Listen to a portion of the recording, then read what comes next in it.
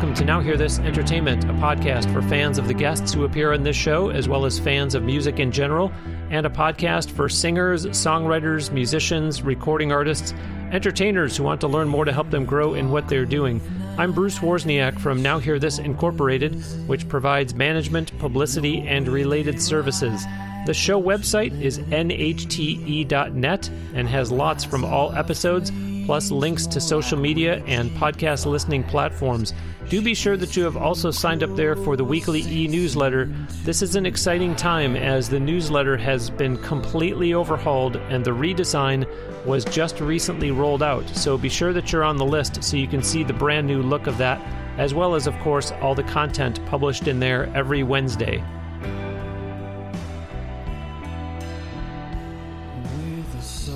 Joining me today on the Now Hear This Entertainment guest line from northwest of Los Angeles, my guest is a music business entrepreneur, producer, engineer, multi-instrumentalist, performer, and educator. He is the founder of the record label Underground Sun and co-founder of Underground Soul record label. He writes, produces, and engineers music for a wide range of artists across numerous genres, with his music having been heard in primetime TV shows, multi-million-dollar movies, and advertisements for Fortune 500 companies. He also hosts a monthly music-based live stream variety show and docuseries, and a web series about music production and music business. He is the author of Producing in the Home Studio with Pro Tools, the first book about using Pro Tools, and has written other books, articles, and online courses for Berklee Online, and now LinkedIn Learning about Pro Tools and music production. His passion for music and education has led him to become the content manager for audio and music for lynda.com and LinkedIn. Releasing his first solo album later this year, you've been hearing a song of his called Silver Arrow Sunday. It's my pleasure to welcome to Now Hear This Entertainment, David Franz. Thank you so much, Bruce. It's such a pleasure to be here. Yeah, you're welcome. I'm glad to have you on the show. Unofficially, that might have been the longest guest intro in the more than 7 years of this show. Wow. David, I thought I was a busy guy. You've got a lot going on. Before we dive into that whole list of projects you're involved in, let's have you talk first, though, about the song of yours that was just playing called Silver Arrow Sunday. Sure. Yeah, that song is, it's one of a few that, this for my upcoming record was written, partially about a breakup, but also about sort of the temptation of seeing, something that's a different option than what you've been living with, whether it's in a relationship or a job or something that you're maybe not happy with, and kind of seeing it right there in front of you and realizing that you need to make a change.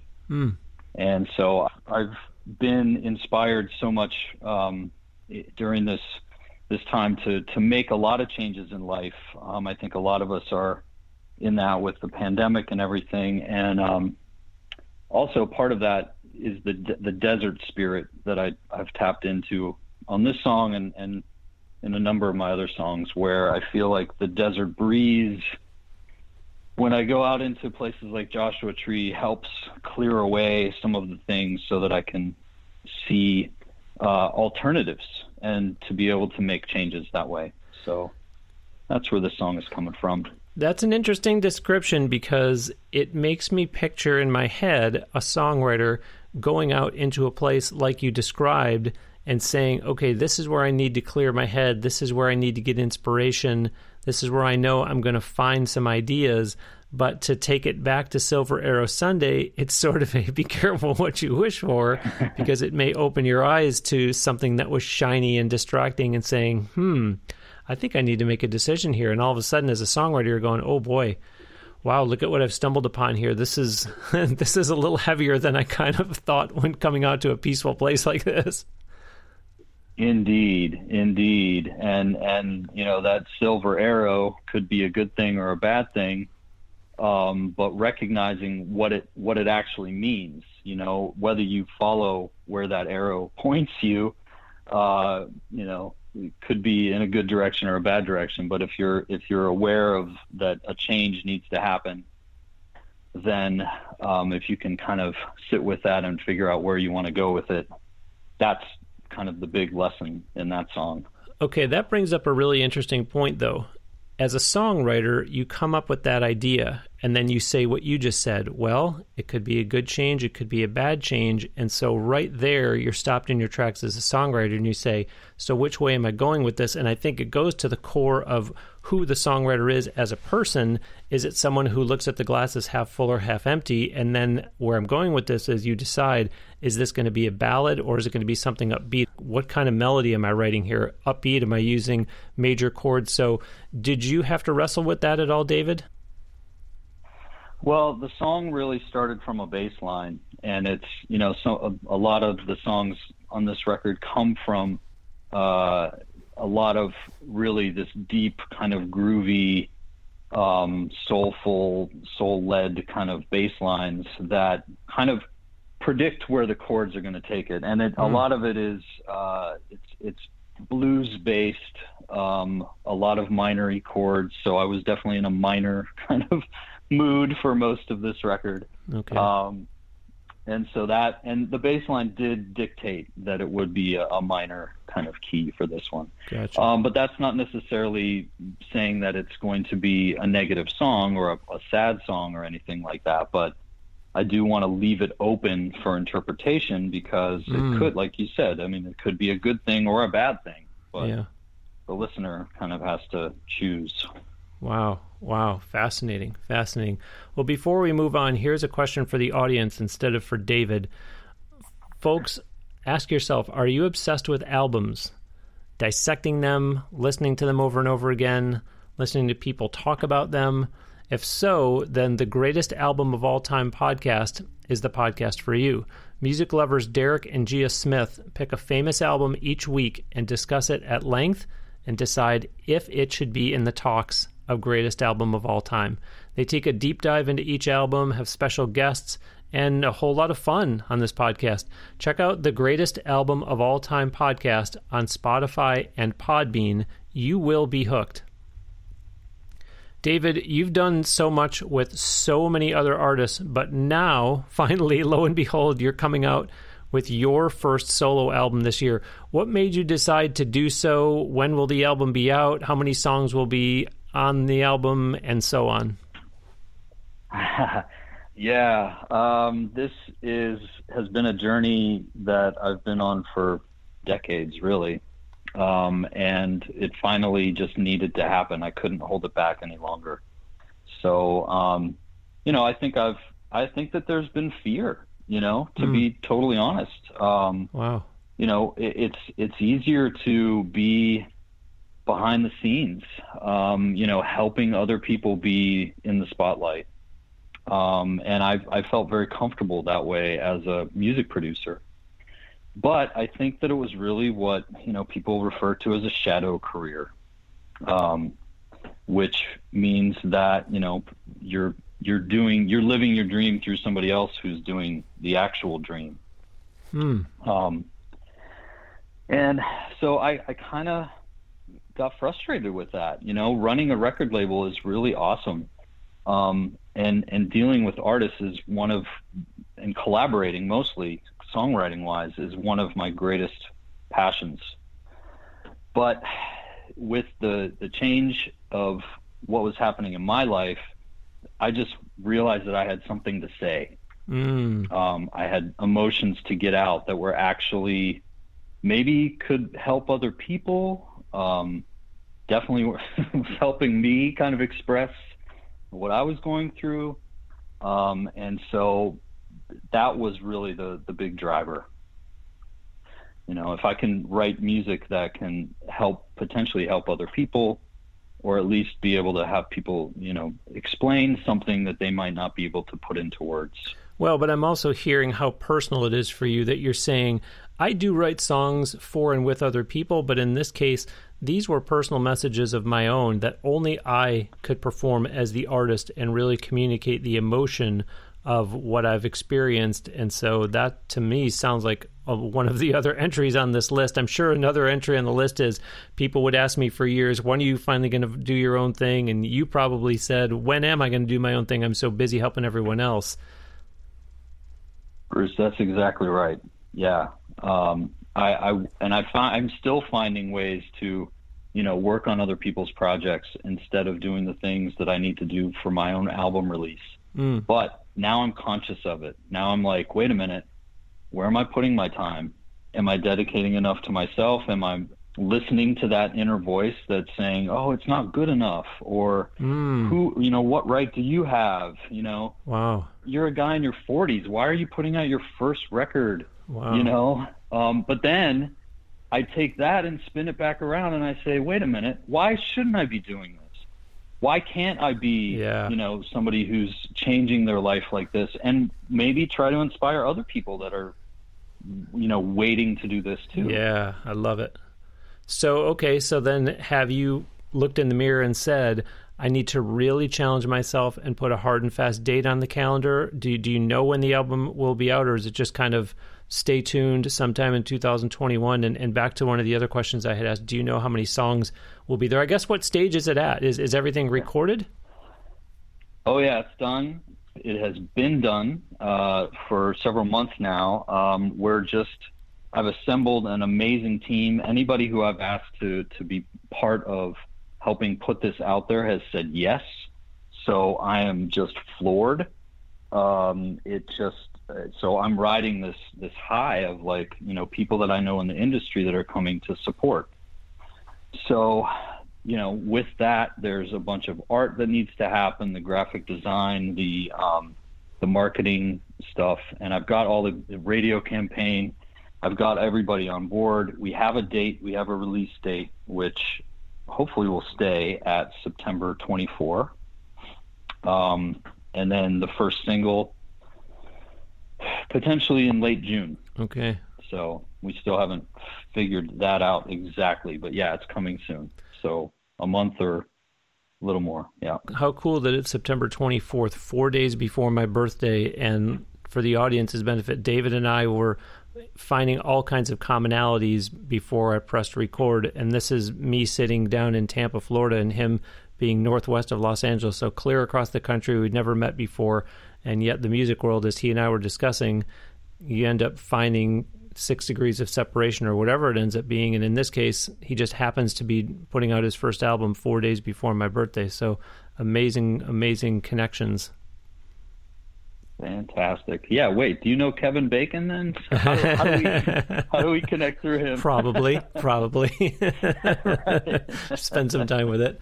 Well, so for the audience, that is David Franz, the artist that you've been hearing as we've been talking about the song and this album that he's putting out. But as I hope you're starting to get a sense, he is by no means, quote unquote, just a musician. David, you actually write, produce, and engineer. That's correct. Yeah. Recording ever since I was a kid. My parents, the greatest gift they ever gave me, I think, as a young kid was one of those simple little cassette recorders. And I've been recording ever since, funny conversations, jokes, stand-up comedy, tapes off of, when they used to play full albums at midnight when I grew up in Pittsburgh, and I would tape the radio shows and stuff like that. And wow. And then, it just grew from there, and then 4-track recorders, and then ultimately leading to Berklee College of Music, where I studied music production and engineering, and then that just blew everything up. So, it's just, I learned so much there, and I was like a giant sponge. It was amazing. Yeah. Can't say enough about that place. Well, and we haven't even reached the halfway point of this episode and are talking about so many different hats that you wear already, but in addition, talk about founding a record label. Yeah, so that's been a gradual process. So it started while I was at Berklee College of Music when I produced my very first artist.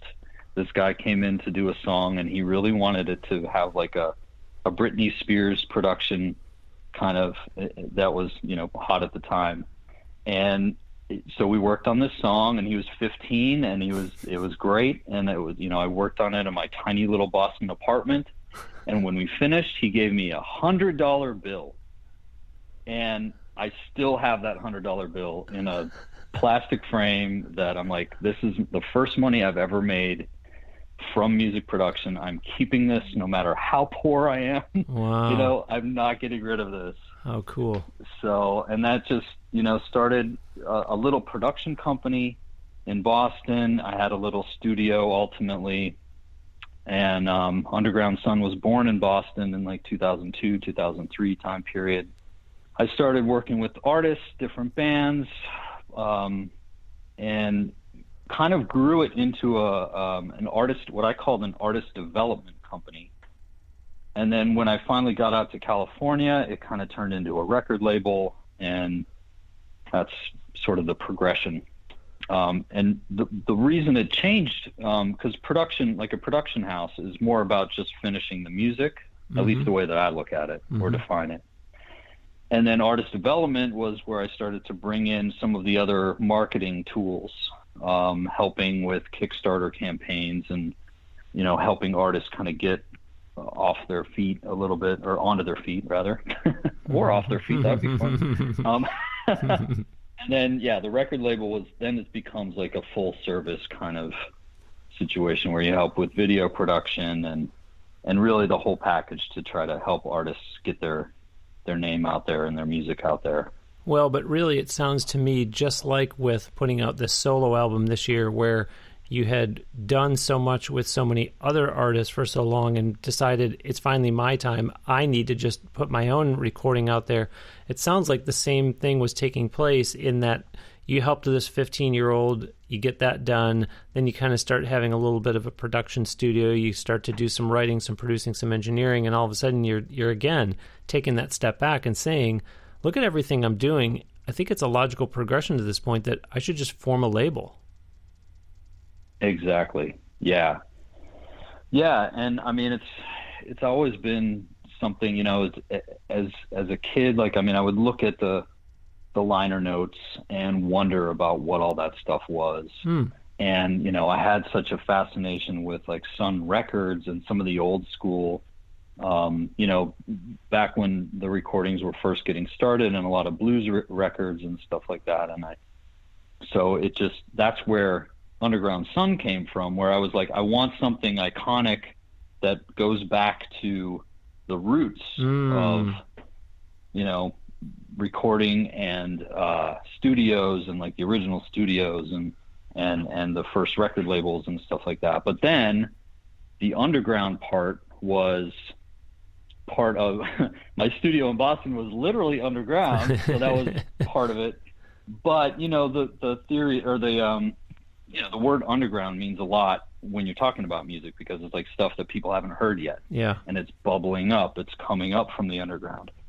So that's where it is. It's the tie of those two things. Well, but I also think, if you don't mind my putting my own interpretation on it, Sure. Just getting to know you in this little bit that we've been talking, I think there's also a sense of I'm not going to be what the major labels are, not so much in terms of success and dollars and cents, but I'm going to have my own model here. I have my own beliefs, my own ideas, and my own vision for what this should be. So it's sort of an underground project in that respect, as opposed to, okay, I guess if I'm going to launch a record label, I have to follow the traditional model, and I have to try to be like all the majors out there.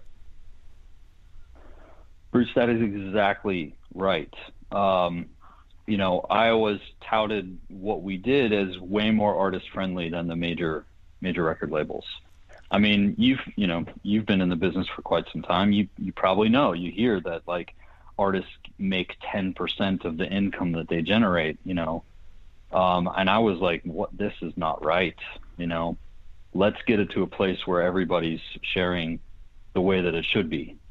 So most of my deals with Underground Sun are basically 50-50, as long as we're both putting in 50% of the effort, then we should split everything 50-50. Yeah. Wow.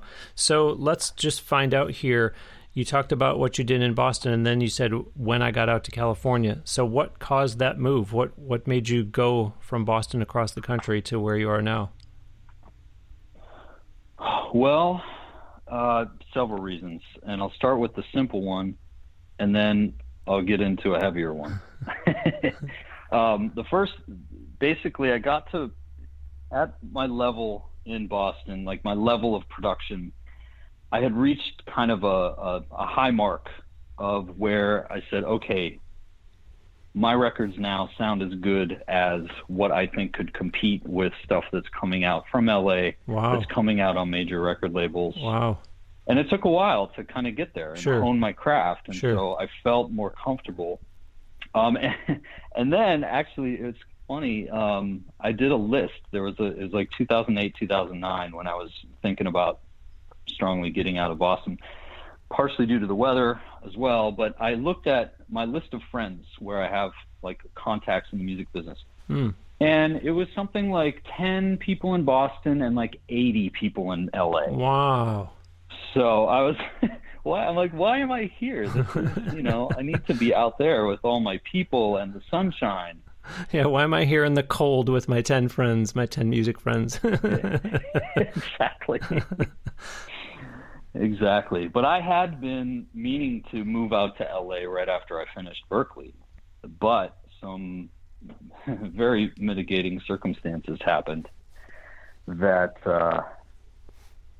caused me not to go. And that was, can I tell the story? It's up to you. Yeah. It's up to you. I don't know. Can you?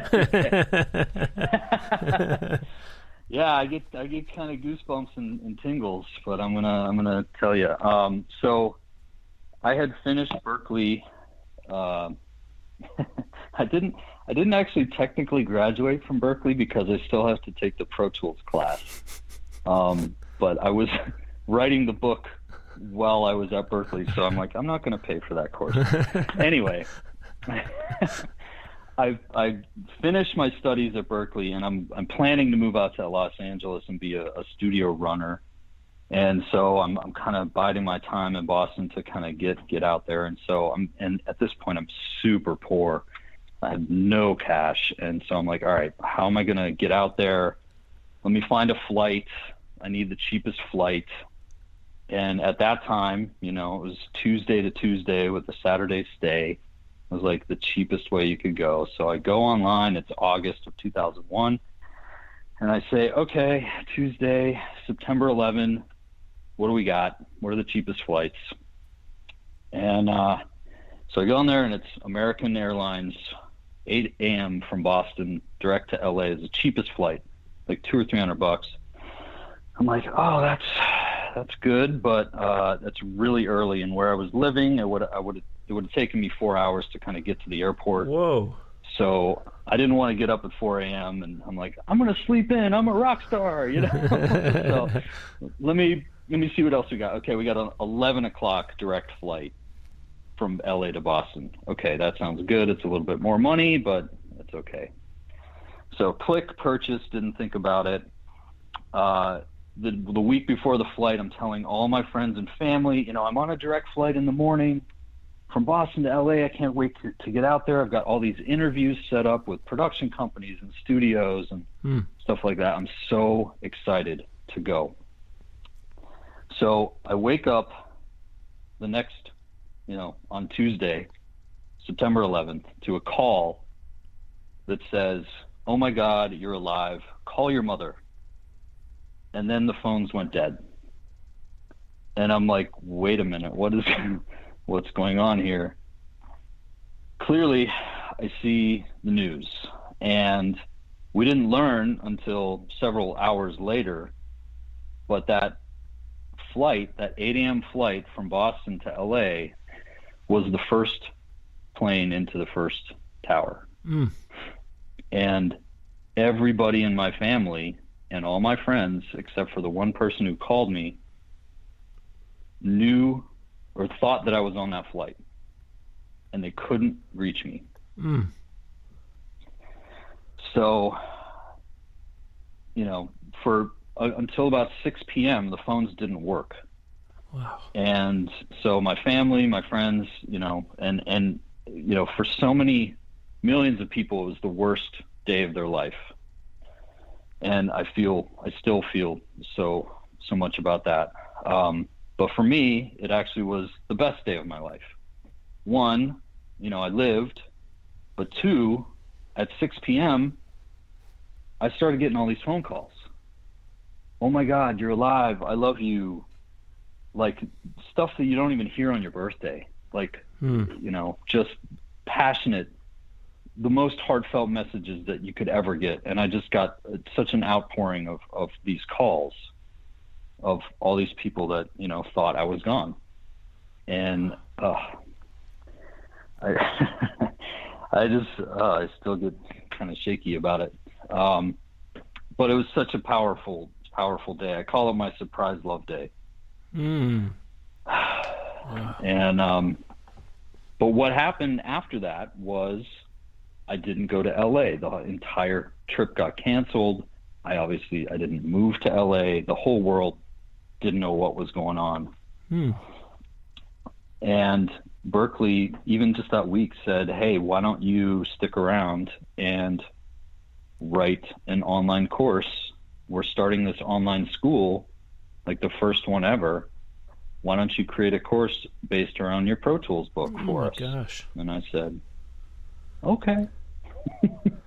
Wow. Wow. Yeah. I needed to stick around Boston a little bit longer. Yeah. I just want to pause here, and I know this is an audio podcast, so you can't stare into the screen and watch me on YouTube just sitting there in deep reflection. But what you said, I don't want to overlook that, because that was powerful in more ways than one. And I got to be honest with you, if I'm really being transparent and authentic with the audience here, it's really making me do a self-audit. I'm trying to be the best host I can, and I'm trying to listen to you, David, everything you're saying, but I'm thinking of the people that mean so much to me and that I think know that they mean so much to me, but I'm doing some reflection right now and thinking, do I need to do a better job at that? So it's amazing that there's a life lesson all these years later that we can gain from something that happened so long ago. And it's also fascinating to me that it not only delayed you from moving, but ended up turning into this opportunity that who could have foreseen that? And I mentioned back in the intro that David is the author of Producing in the Home Studio with Pro Tools, which is the first book about using Pro Tools. Before people say, no, man, I've got a couple books on Pro Tools, this guy isn't the first. I want the audience to understand this isn't something you just put out. This was the first book about using Pro Tools. You put it out back when you were going for your second bachelor's degree. Yeah, I wouldn't recommend that to anybody. Just, focus. But, I mean, that's sort of the story of my life, is trying to do too much all at once. So, but thank you for saying that about the 9/11 story and pausing to share love. That is definitely the biggest lesson. And, I think about it pretty much daily, to be honest. Like, it's, and it definitely ramps up in September. I kind of like, just like there's a tingle. And, but every time I tell the story too, it's just, man, I thank you for that. And I know we all probably have been affected by that day in our own ways. And so, absolutely. Sharing the love. Yeah. Yes. Well, speaking of your college days, you switched from studying industrial and systems engineering to a music career early on. What are some parallels and differences between the two fields? I'm curious. Parallels and differences. Okay, so problem solving is definitely the biggest parallel. And I think that the engineering school originally helped with that, analyzing a problem, trying to figure out where you can fix it. And, industrial and systems engineering is a lot about making efficiencies. And so that is, kind of always in my brain, like, how can I do this process a little bit better? Wow. And that applies to audio engineering and producing, songwriting, in its own little ways. So that was definitely helpful. And on the technical end too, kind of understanding how systems work and like, learning Pro Tools. Like, I think that my engineering background helped with that a little bit, having had to use like CAD software and other things like that, statistical analyses and stuff like that. So dare I say that one of the differences is, however, in industrial and systems engineering, you're getting up and working a 9-to-5 job. And as you said before, as a musician, you're going, oh, I ain't getting up at 4 a.m. I'm just getting home at 4 a.m. Yeah. I have, yeah, exactly. I tried a 9-to-5 situation sitting in a cube, and I could not do it. I was so unhappy, and I got out of it. I've never had a work in an office job my entire life. So not for more than a few months. So, yeah, I'm a work from home, like figure out I'm organized and dedicated and I will put in all the time and work hard, but I definitely don't need to be on a 9-to-5 like schedule in a cube. Yeah. With the boss telling you to email the boss your weekly report on Friday. My TPS reports, exactly. I'm joined today on the Now Hear This Entertainment guest line from northwest of Los Angeles by entrepreneur, producer, engineer, multi-instrumentalist, performer, and educator David Franz. Visit his official website at davidfranz.com. I will put a link to it on the show page for this episode at nhte.net. You heard him talk about founding a record label. Check out the website, too, for that part of what he does, undergroundsun.com. I'll post a link to that site as well. The record label, you'll see, has a wide presence on social media, Facebook, Twitter, YouTube, and Instagram. David Franz is on Spotify, so do find and follow him on there. Also look for David hosting both Underground Live and The Mixdown on the Underground Sun official YouTube channel. And of course, keep up with him online to get word of when the new album and the new single releases, as he's been discussing. Some of you might have come to this episode of Now Hear This Entertainment specifically just to hear David. Thank you, but I hope you and even other listeners who are fairly new will check out other episodes of my show, and of course that you'll hit the subscribe or follow button wherever you regularly listen to podcasts. There have been a lot of great guests over the last 7+ years, so do check out some of the 380 episodes that have preceded this one, and stay with me for a new episode every Wednesday. David, I know that you actually have a connection to a few of the people that I've had on. Cliff Goldmacher, we talked about off the air, Natalie Gelman, and probably even some others. That's true. Yeah, it was really nice going through and learning more about you and what you're doing, and where you're coming from, and being down in Florida. You know, I definitely have some connections down there. I saw that you had Sam Wolf on your show, and he worked with one of my good friends named Del Couch, who has a studio and a foundation down there. It's called the Manatee School for the Arts. He was my student as a Berkeley online professor. He came in and then he hired my band, the Bleedin' Bleedins, to come down and play in Palmetto for the 4th of July. Yeah, so that was really fun. And we've stayed in touch ever since. Sam Wolf great guy. is in the Sarasota, Bradenton area, which in the grand scheme of things is really not that far from me at all. You're talking maybe an hour, which in this part of the world, in this part of the state of Florida, driving an hour one way for something you just really don't even think twice about, just like you out there in the greater Los Angeles area. Right. You might go 2 miles, but it'll take you 2 hours. True. Well, David, back in the intro, I mentioned that you work with artists across numerous genres. As we all know, there is more and more and more emphasis being put on diversity these days, which is even important in the music industry, too. For sure. Yeah.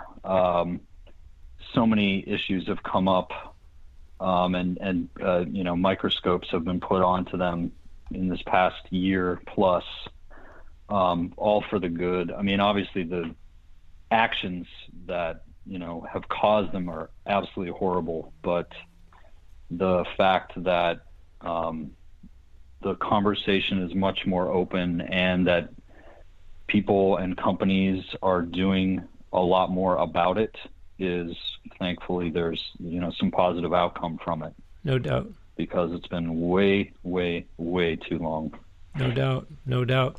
Well, selfishly, I would love to hear all about your involvement with LinkedIn Learning, but for that matter, also how it has coincided with your music career and Underground Sun. Sure. Yeah. Funny enough, LinkedIn Learning was actually lynda.com before it got bought by LinkedIn Learning. Lynda.com was founded in Ojai, which is where I live right now. Wow. And the founders, Bruce and Linda, phenomenal, awesome people. They started it here, and they brought me in as an author to write courses about Pro Tools and other music production stuff. And then their CEO at the time, Eric Robinson, brought me on as the content manager. I kind of talked him into the job, and I'm glad he gave it to me. But, again, like content managers, until they kind of created the position at Lynda, didn't really exist. Kind of like the job that I had before at teaching at Berkeley with an online school, that job really didn't exist until they made the company. So it's been kind of cool to be on the forefront of that and getting jobs that just didn't even exist. Like, you couldn't put a resume in for these things. They just kind of materialized. So now they're, standard stuff, but it's kind of cool to be on that.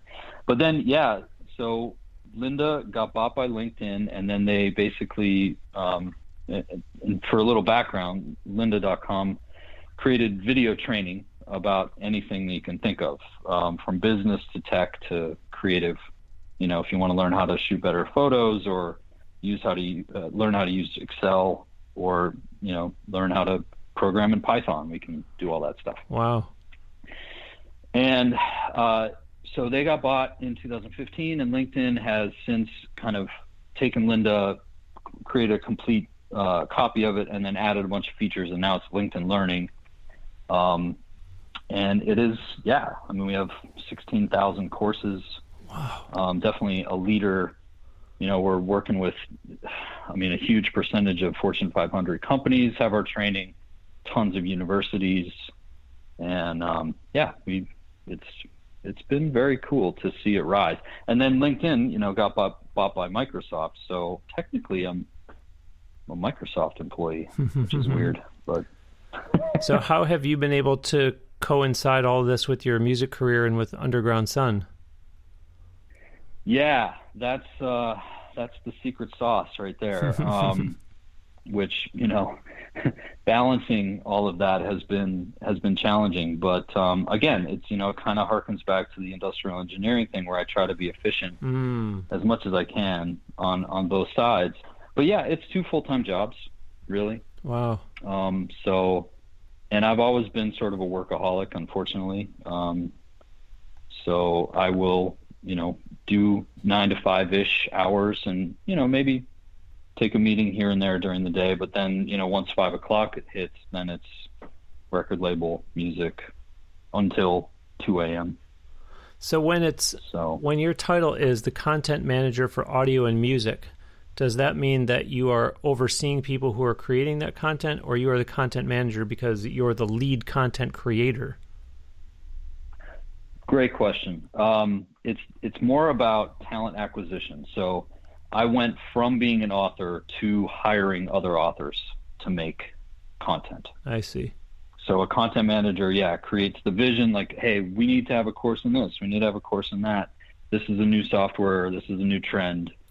Let's go find an author that can teach about this. Okay. Well, we are winding down May, which has been Mental Health Awareness Month. I would just love to hear your perspective on how music helps people heal. So wow, thank you for that question. I can speak really directly to looking yourself in the mirror and the inner voice that is talking to you all the time.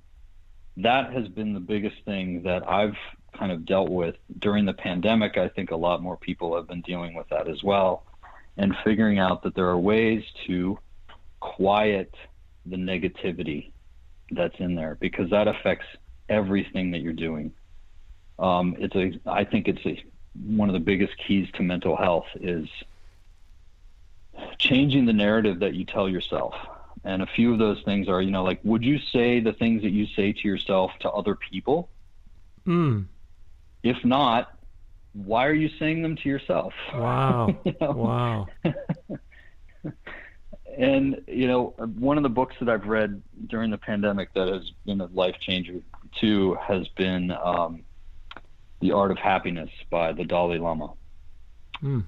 I learned so much in that book. Oh my gosh, just, I'm underlining things almost every page. But it really all comes back to, having some self-love, some self-compassion, compassion for other people. And if you can have compassion for other people, but you can't have it for yourself, then that's where this inner voice, can perpetuate a bad story about you. Wow. That's powerful. Before I have you talk about another one of your songs that I'm going to play, I was told to ask you about internet trolls. I'm curious to hear you talk about this topic. Whoa. Trolls. Oh my goodness. Okay. Well, I do have a kind of a funny story about that.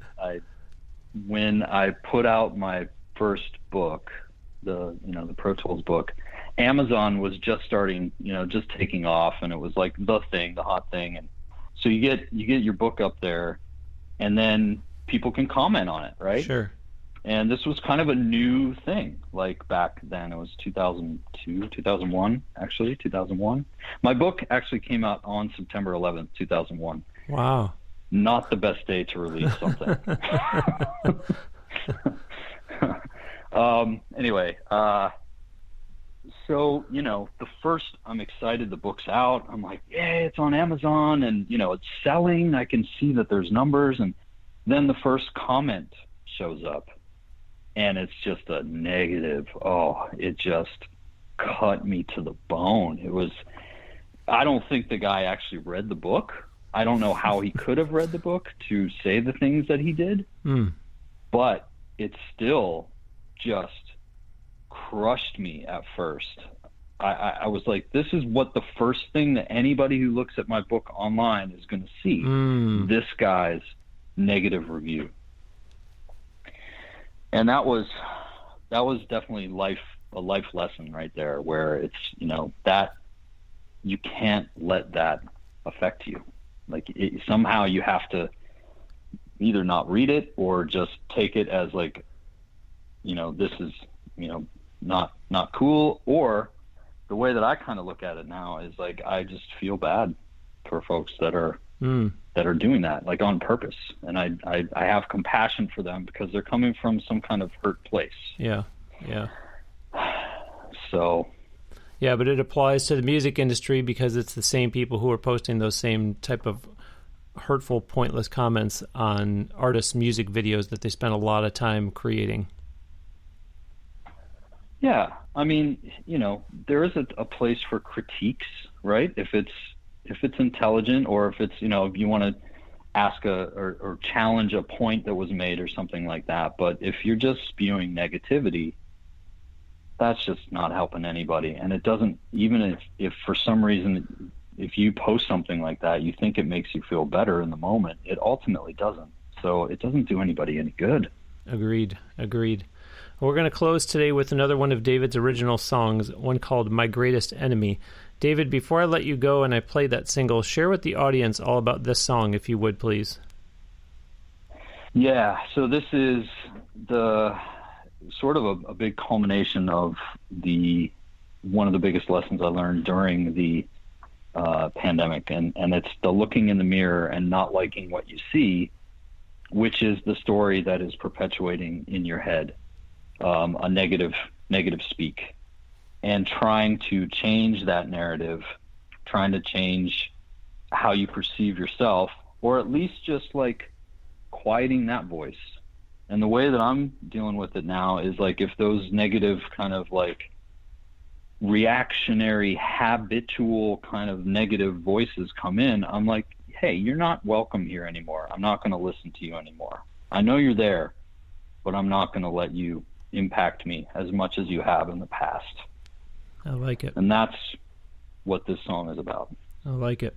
A little bit of housekeeping before we wrap up. David and I mentioned some past guests that were on this show, all good people and all very much deserving audience of your time of listening to my interviews with them. So I will put links to those interviews on David's show page as well. But David, in the meantime, it's been really great having you on the show. Thank you so much for making time for Now I Hear This Entertainment. I really enjoyed, quote unquote, meeting you and having this conversation. Bruce, I'm so grateful. I really enjoyed every second of it. Thank you so much for this and for what you've done with all of your podcasts. I really appreciate it. Thank you. Thank you. That means a lot. I appreciate it. And listeners, that will do it for another episode of Now Hear This Entertainment. My sincere thanks to entrepreneur, producer, engineer, multi-instrumentalist, performer, and educator David Franz. Visit his official website at davidfranz.com. And again, I will have a link to it on the show page for this episode at nhte.net. During our conversation today, you heard him talk about founding a record label. Check out the website too for that part of what he does, undergroundsun.com. I'll post a link to that site as well. The record label has a wide presence on social media, Facebook, Twitter, YouTube, and Instagram. David himself is on Spotify, so do find and follow him on there. Also look for David hosting both Underground Live and The Mixdown on the Underground Sun official YouTube channel. And as I mentioned before, keep up with him online for more developments as he releases his new solo project this year. I mentioned this earlier, it bears repeating. Some of you might have come to this episode of NHTE specifically just to hear David. I thank you for that, but I hope you and even other listeners who are new-ish will check out other episodes of my show, and of course that you will hit the subscribe or the follow button wherever you regularly listen to podcasts. There have been a lot of great guests over the last 7+ years, so do check out some of the 380 episodes that have preceded this one, and stay with me for a new episode every Wednesday. For now, that will do it for episode 381. Thanks ever so much for listening. We'll send you out today with another song from David Franz. This is the one he just talked about, called My Greatest Enemy.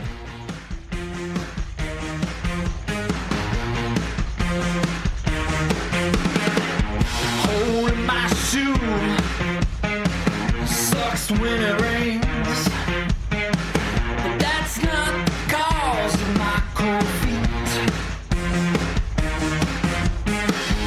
Dent in my armor hurts when I bite, but that's not the reason